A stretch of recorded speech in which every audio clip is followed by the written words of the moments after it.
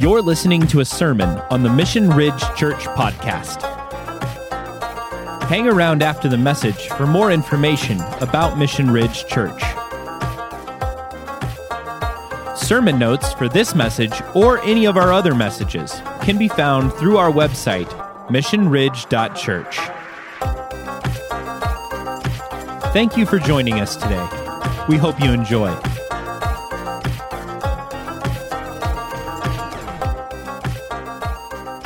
We are jumping into a brand new series. This is our capstone series each year. Be a disciple, make a disciple. And I was thinking about, how do I want to approach this conversation this year? How do I want to approach this conversation? I have watched hundreds, if not thousands, of baptisms. I think it's over 1,000. It may be over 2,000 baptisms. I have watched or participated in hundreds, if not thousands, of baptisms. And not just baptisms. I've watched people grow, mature in their faith by the hundreds, by the thousands. It is really cool to be a part of. And I was thinking about what kinds of people did I see baptizing people, and let's take a look at this list. These are the kinds of people that were baptizing people. A chef, a butcher, stay-at-home mom, insurance agent, a nurse, a handyman, physical therapist, professional musician, salesman, IT professional, office manager, veterinary tech, former addict. These are the kinds of people that were baptizing people, not just the staff. In fact, more often than not, at the churches that I've grown up under, the relational discipleship churches I've grown up under, it wasn't the staff that was discipling them. It was a whole community of people. It was small groups. It was the care groups that were baptizing people over and over and over again. And not just baptizing them, helping them to grow up, to mature in Christ, to find hope, to live different lives, to find resurrection for their marriage, to find hope when there wasn't hope, to find peace when there wasn't peace, to mature as human beings. I watched this happen over and over and over again. And oh, by the way, if we go back to that list, these are the people that are planting churches and are investing and discipling people as pastors today. That's the profession they started with. But that's not where God ended. In fact, I believe that we potentially have a number of pastors in the making, according to God's design, according to God's purpose, sitting in our midst, that 2, 3, 5 years from now, we'll be looking at each other going, remember when we were just sitting at All Souls and Rob said, I see pastors out there? And I was thinking, oh, that's not me. These are the kinds of people that God uses to change communities. How does he do that? Well, like I said, we are a relational discipleship church. We're the grandchild of Post Falls Real Life. We're the child of Moscow Real Life. And I've seen generations of church plants come out of Post Falls Real Life.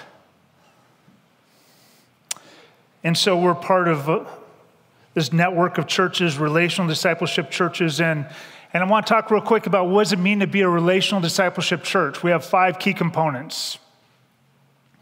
We have a biblical foundation for relationship. Everything that we do needs to come from the scriptures. Didn't Jesus have a biblical foundation for everything he did? Why would we be any different? But relational discipleship teachers have, or churches have intentional leaders. Think about Jesus. On a scale of 1 to 10, how intentional was Jesus? It was probably a 50,000. He was always intentional. He was always living for the kingdom. Relational discipleship churches have relational environments. We have a number of them. Sometimes we have Bible studies, sometimes we have care groups, sometimes we have life transforming groups, a number of different ways to be invested in. Jesus had a reproducible disciple-making process. Have you ever thought about that? He made disciples that made disciples that made disciples. And we could look at the Apostle Paul, who wasn't discipled by Jesus, right? He wasn't discipled by Jesus like the other apostles, but the Apostle Paul, being discipled by the disciples that discipled him, knew how to make disciples. Reproducible disciple-making process, and then church alignment. We need to be aligned relationally, philosophically, theologically, organizationally. Oftentimes we think in terms of churches needing to be aligned theologically, right? That's super important to us. If I'm going to go to Mission Ridge Church, I need to be aligned with Mission Ridge theologically. Hopefully that's true for all of you, that you've made that decision. Have you ever thought about the fact that we need to be aligned relationally, though? Have you ever been a part of a church where they were all aligned theologically, but they could not stand each other? There were factions throughout the church. You know what? When there's factions within the church, we need to solve that. Jesus had to work hard with his disciples to make sure that they were aligned relationally with each other because they came from different backgrounds and different perspectives on what was true and how to make things happen in the world, right? Do you think the Zealots and the Herodians, they naturally got along with each other? They did, as long as the one was sticking the other with a knife. Jesus had to work hard with his disciples to make sure that they were aligned theologically. We talk about these 5 components in our one-on-one partnership. If you want to hear more on those things, we'll talk more about that there. But I want to ask you a question. Why did Jesus come for 33 years? Why did he come to earth, live 30 years in somewhat obscurity, minus a visit or two, and then do ministry for 3 years the way he did it, and then at that point, he was done? Some of the answers you might come up with is you might say that, well, he came to fulfill prophecy. Important stuff. He did that. You might say that he came to reveal himself as the Son of God. Also important. You might say, well, Jesus came to die for our sins. And you would be correct. Also extremely important. But why did he do ministry the way he did for the 3 years? Why did he choose to make disciples? Why did he choose common men and women? Why did he choose common people? Why did he spend 3 years with them? Why did he do that? Was it important? Did it matter? Did it matter the way he lived? Because we would say that the words of Jesus are God-breathed, right? We would say that his words were important, that we should base our lives on the things that he said. But would we give equal importance to his methods? That's the question I want to wrestle with tonight. And what did Jesus do with his disciples? We did a quick poll on Facebook. We got a few answers. We added some answers for ourselves. He ate meals with people, his disciples. He walked with them. He taught them. He instructed them. He healed other people in their presence. He prayed with them. He taught them how to pray. Sometimes he rebuked his disciples, right? Get behind me, Satan. That's always your favorite rebuke from the Lord. He equipped them. He released them. He debriefed them. He washed their feet. He did miracles. I think my favorite was random miracles along the way. I think that was my favorite input. That would make anybody a fun partner in life. And they faced life together. I'd say they faced tough life together. Jesus lost his cousin, John the Baptist. They had a friend of theirs pass away. Jesus resurrected them, but they faced those moments together. Which of these things can you not do, by the way, with other people? In whatever calling, whatever your life, whatever context you live in, which of these things can you not do? And don't tell me miracles, because Jesus says you'll do greater miracles than him.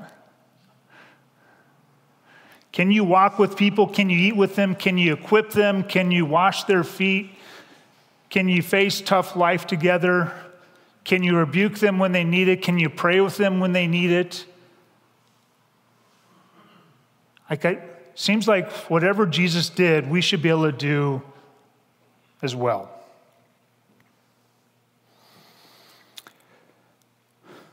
But again, the question that we got to wrestle with is, why did Jesus choose to make disciples? Wasn't there a better plan? Wasn't there another method? Couldn't he just have one more author pen one more book? Just someone scribe all the words of Jesus could have made this happen a lot faster. Like, did he have to do ministry for 3 years before he could die for our sins? Could he reveal himself as God without making disciples, as a son of God? Could he fulfill prophecy without making disciples? Or was the disciple-making process significant? Was it significant? Was it important? Was it valuable?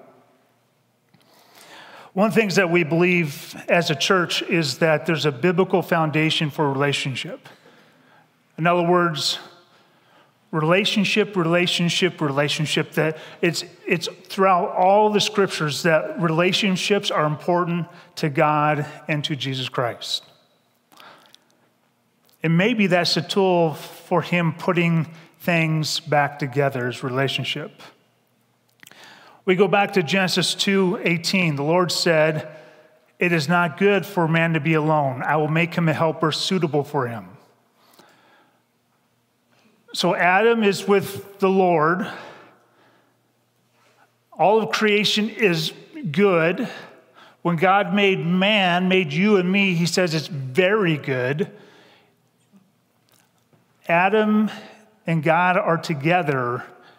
And in that moment, God says, it is not good for man to be alone. Does that sound odd? Like, don't we say all I need is Jesus? I saw a Twitter post a week ago, and it said, all we need is Jesus. And I wanted to jump up and down and yell, no! It's not good for you to be alone. For some reason, God said that I need you and you need me. We need that relationship. It is not good for us to be alone, even when we're with the Father. even when we're with the Father. But Genesis 3 gives us a clear picture of what happens when we get out of God's design, when we get away from the things that God has for us, when we make choices and decisions outside of God's will. And in verse 9, the Lord God says to Adam, "Where are you?" Adam's hiding. He says that, "I hid." And so immediately when we know that when there's sin involved in this world, when things start breaking down, it impacts relationship. If you've ever been a parent, you know that when your kids are hiding from you, there's probably a really good reason. They probably did something wrong. Or they're just having way too much fun. Those are the two options, right? But it doesn't stop with hiding. Sin doesn't just break down relationship that way. It causes us to want to blame one another. Adam says, "It's the woman that you gave me. It's her fault." And the woman says, "It's a serpent that you created. God, it's your fault." And we see that when things work outside of God's design, we start hiding, we start blaming. Relationship is instantly impacted. And then we have Exodus 20, 1 through 17, and we have this list of commands, the 10 Commandments, that Logan last week said are relational. Which of these are not relational? "You shall have no other gods before me," God says. Why? Because that's inconsistent with love. It breaks relationship. "Make no idols and do not worship them." Why? Because it breaks relationship. "Remember the Sabbath." Why? Because Sabbath helps us with our relationship. It influences, it increases relationship. "Honor your father and your mother." Why? Because they're always honorable? No, but because it's good for a relationship. And then the horizontal commands: no murder, no adultery, no stealing, no false witness, no coveting, because every one of those commands helps protect relationship. See, Genesis 1 says, or Genesis 2 says, we need relationship. Genesis 3 says, hey, here's the problem. This is what gets in the way of relationship. And from there on, God is trying to help us understand how to have relationship again. He's trying to put Humpty Dumpty back together. He's trying to restore order. He's trying to get us back to the Garden of Eden.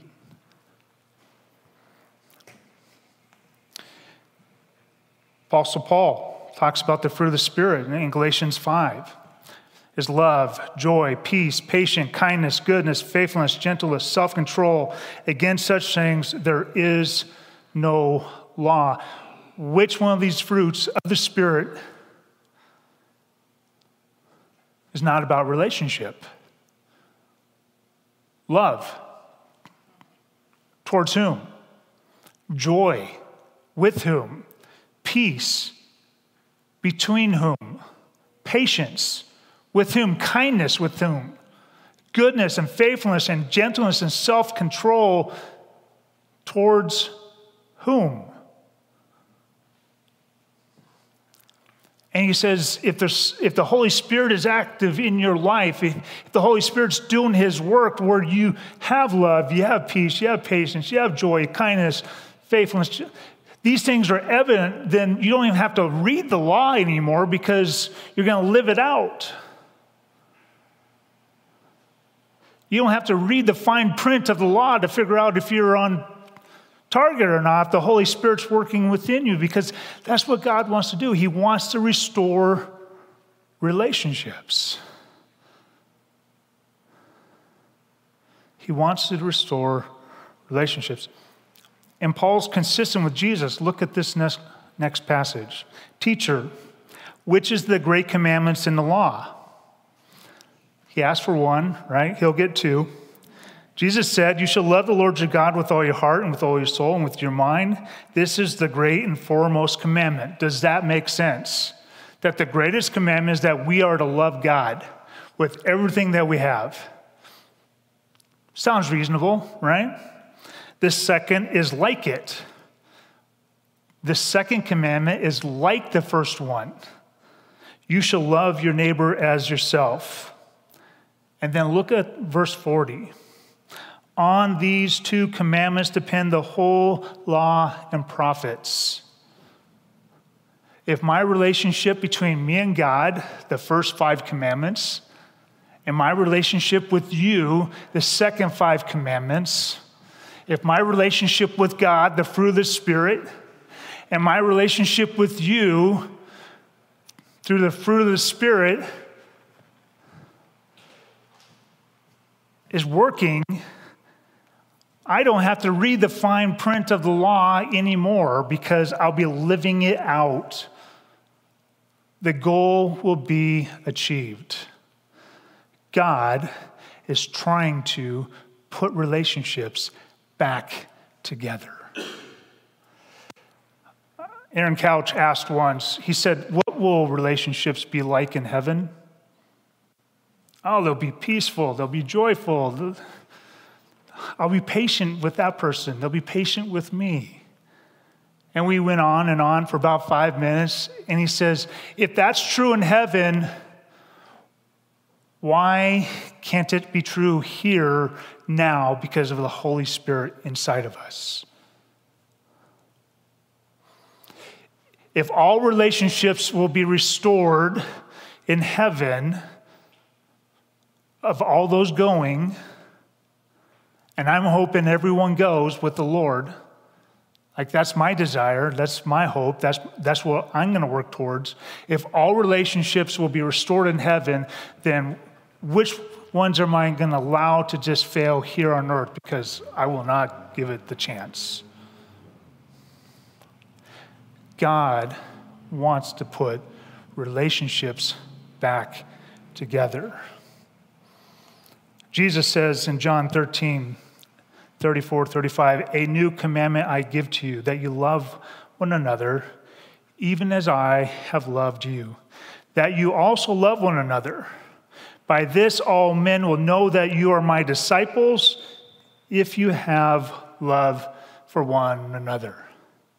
Jesus gives this command in his last week.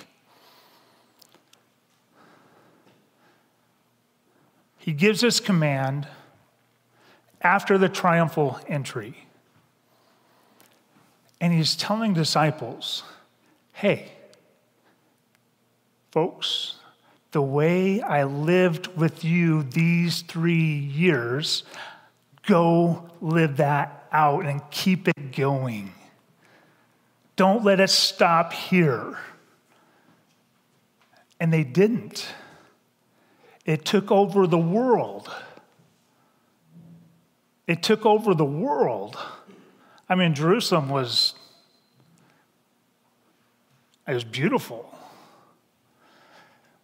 But if you want to talk about a people group that were looked down upon,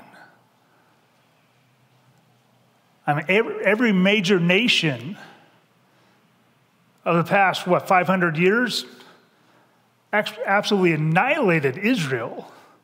Like, how do you change the world? Well, let's start with Israel. That's like starting with the Dallas Cowboys, sorry.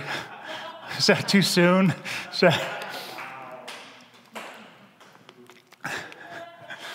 just a football joke.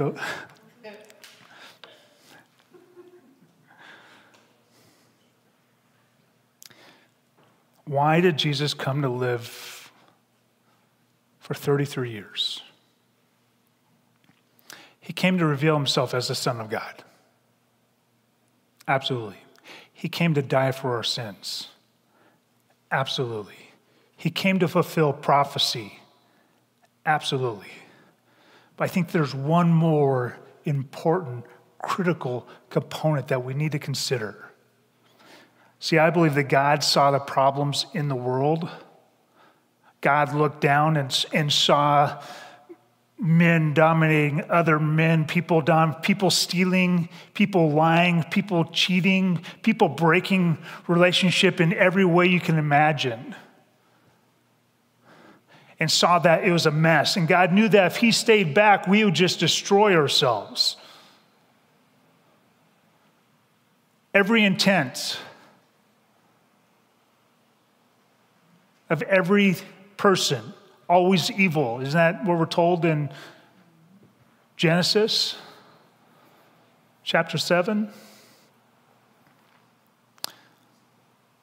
And God says, okay, we're going to change this. But we're going to change this through relationship. We were created for relationship by God, who is relationally, in fact, eternally relational. If you think about the Father, Son, and the Holy Spirit, God has never been alone. He's always been relational. And he invites us into that, to experience that in all of its wonder and pain. God saw the problems in the world, and he sent his Son to reveal his ways through relationship, because he sent his prophets. If you go back to last year's sermon series on Ezra and Nehemiah, and you look at the way the Israelites tried to live this out after they came out of Babylon, they made mistake after mistake after mistake. Israelites go to Babylon because they didn't live it out well in the promised land. They're there for 70 years, and they're like, we're tired of being punished. We're going to figure this out. And the pendulum swings too far, right? Ezra pulling beards.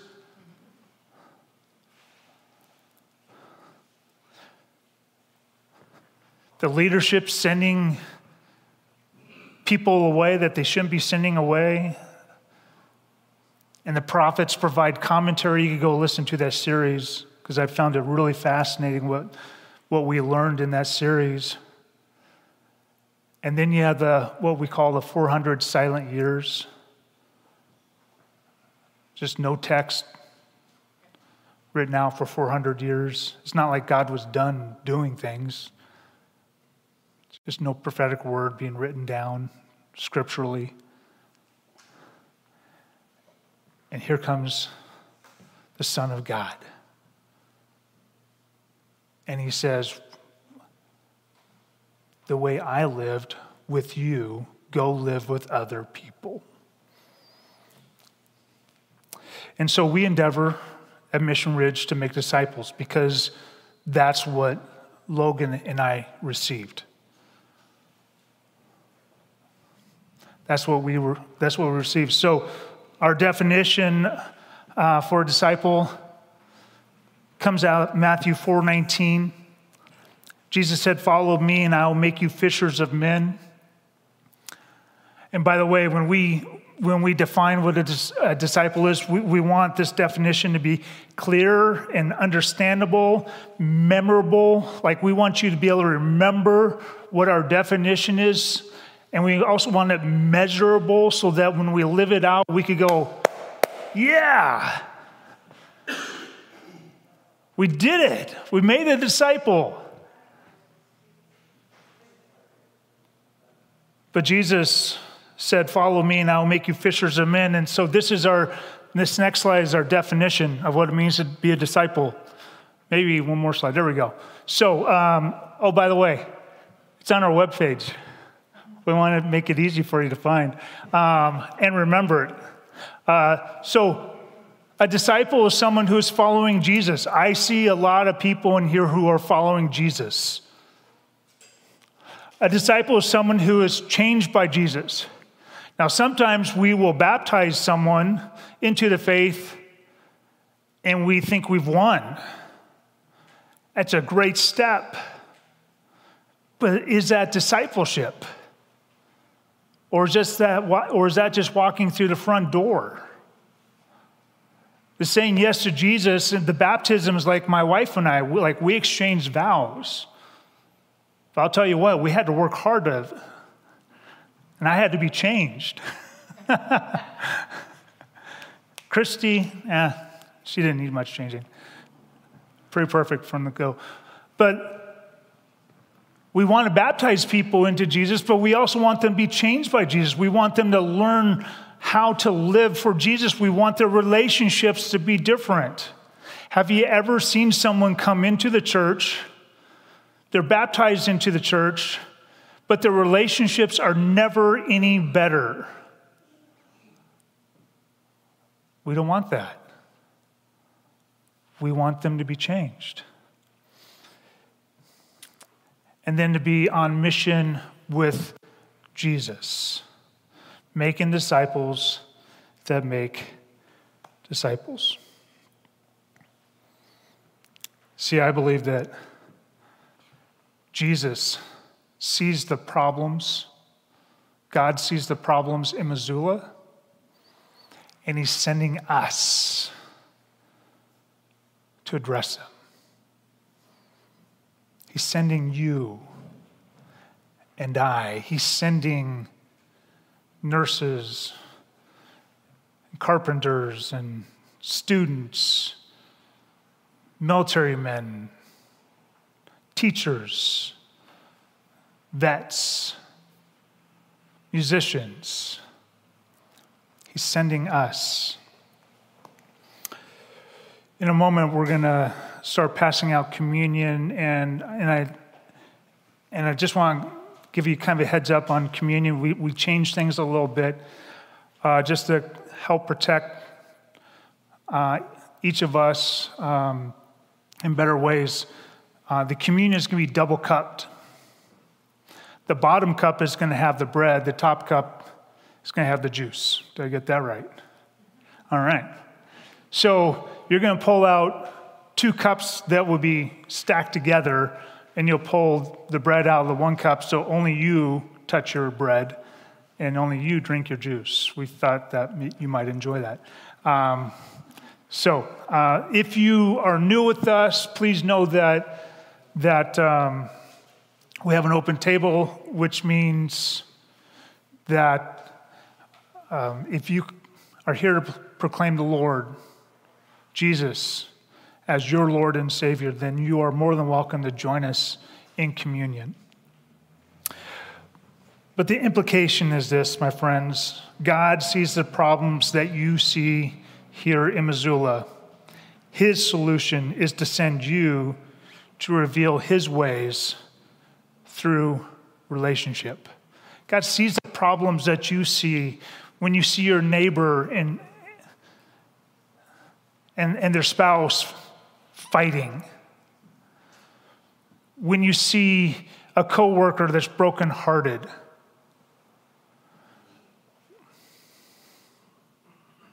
When you see your son or your daughter choose things that are destructive for themselves and for others. God sees the problems that you see. And sometimes the Christian church is known to kind of back away and knock things over. Someone's having problems. Someone's struggling spiritually, and the church is known for just kind of distancing themselves from that person. Fortunately, I didn't see that this week. I saw a number of people chase after one of our own who was struggling, who is an emotional wreck,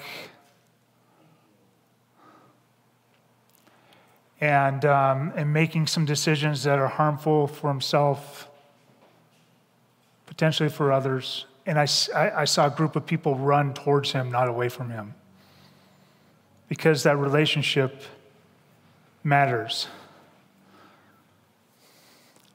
We are called to discipleship. And discipleship is about relationship within your context, within your design. In this series, I'll need one too. You got me. Awesome. This 10-week series, we're going to talk about very practical things about what it means to make disciples. And then in our small groups, we'll have even more discussions about this. But we want to live out discipleship as a church. Some action items. Number 1, intentionally reveal God's ways within the relationships you already have. Intentionally reveal God's ways with the relationships that you already have. Most of us in this room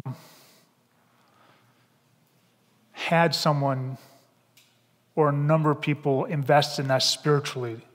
They maybe didn't call it discipleship, but that's what they did. And because of those relationships, our lives have been forever changed. And the call for us is to live that out,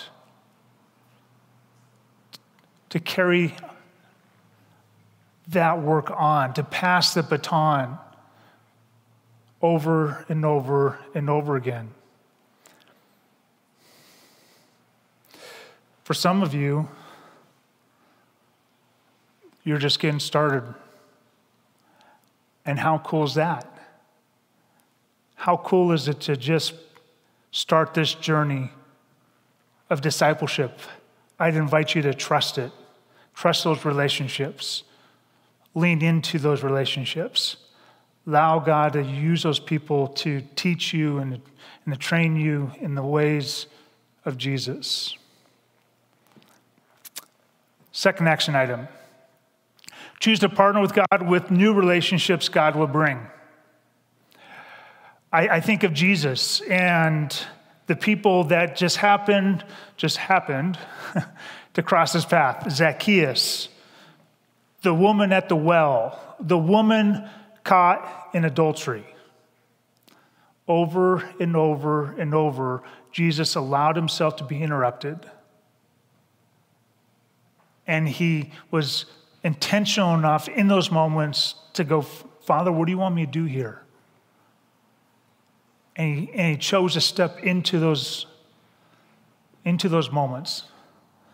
Honestly, I don't always want to be interrupted. I kind of like my schedule. I kind of like my plan. But it's easy to miss those opportunities when it's easy for me to miss opportunities when that's my approach. Let's choose to partner with God with the new relationships he'll bring. Maybe it'll be someone that'll come in for the very first time for a service, and it's as simple as, we would love to get to know you. We meet on Wednesday nights. Hey, we're going to grab coffee after this, or we're going to grab ice cream tonight. You should join us.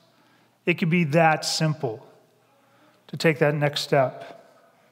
God sees the problems that you see here in Missoula. His solution is to send you to reveal his ways through relationship. I believe that's why Jesus came. As much of the other 3 things that we always talk about within the church community, important things, that he came to reveal himself as the Son of God, to die for our sins, to fulfill prophecy, but also to start to put relationships back together through relationship. And we get to carry on that work. Thanks for listening to the Mission Ridge Church podcast. Be sure to subscribe and share if you enjoyed this message. Mission Ridge is a church focused on relational discipleship and located in Missoula, Montana. If you are in the Missoula area, we would love to have you come say hello. For more information about Mission Ridge, connect with us on Instagram, Facebook, or online at missionridge.church. If you would like to partner with us financially, you can give securely online at missionridge.church/give. We'll catch you on the flip side. Thanks for tuning in.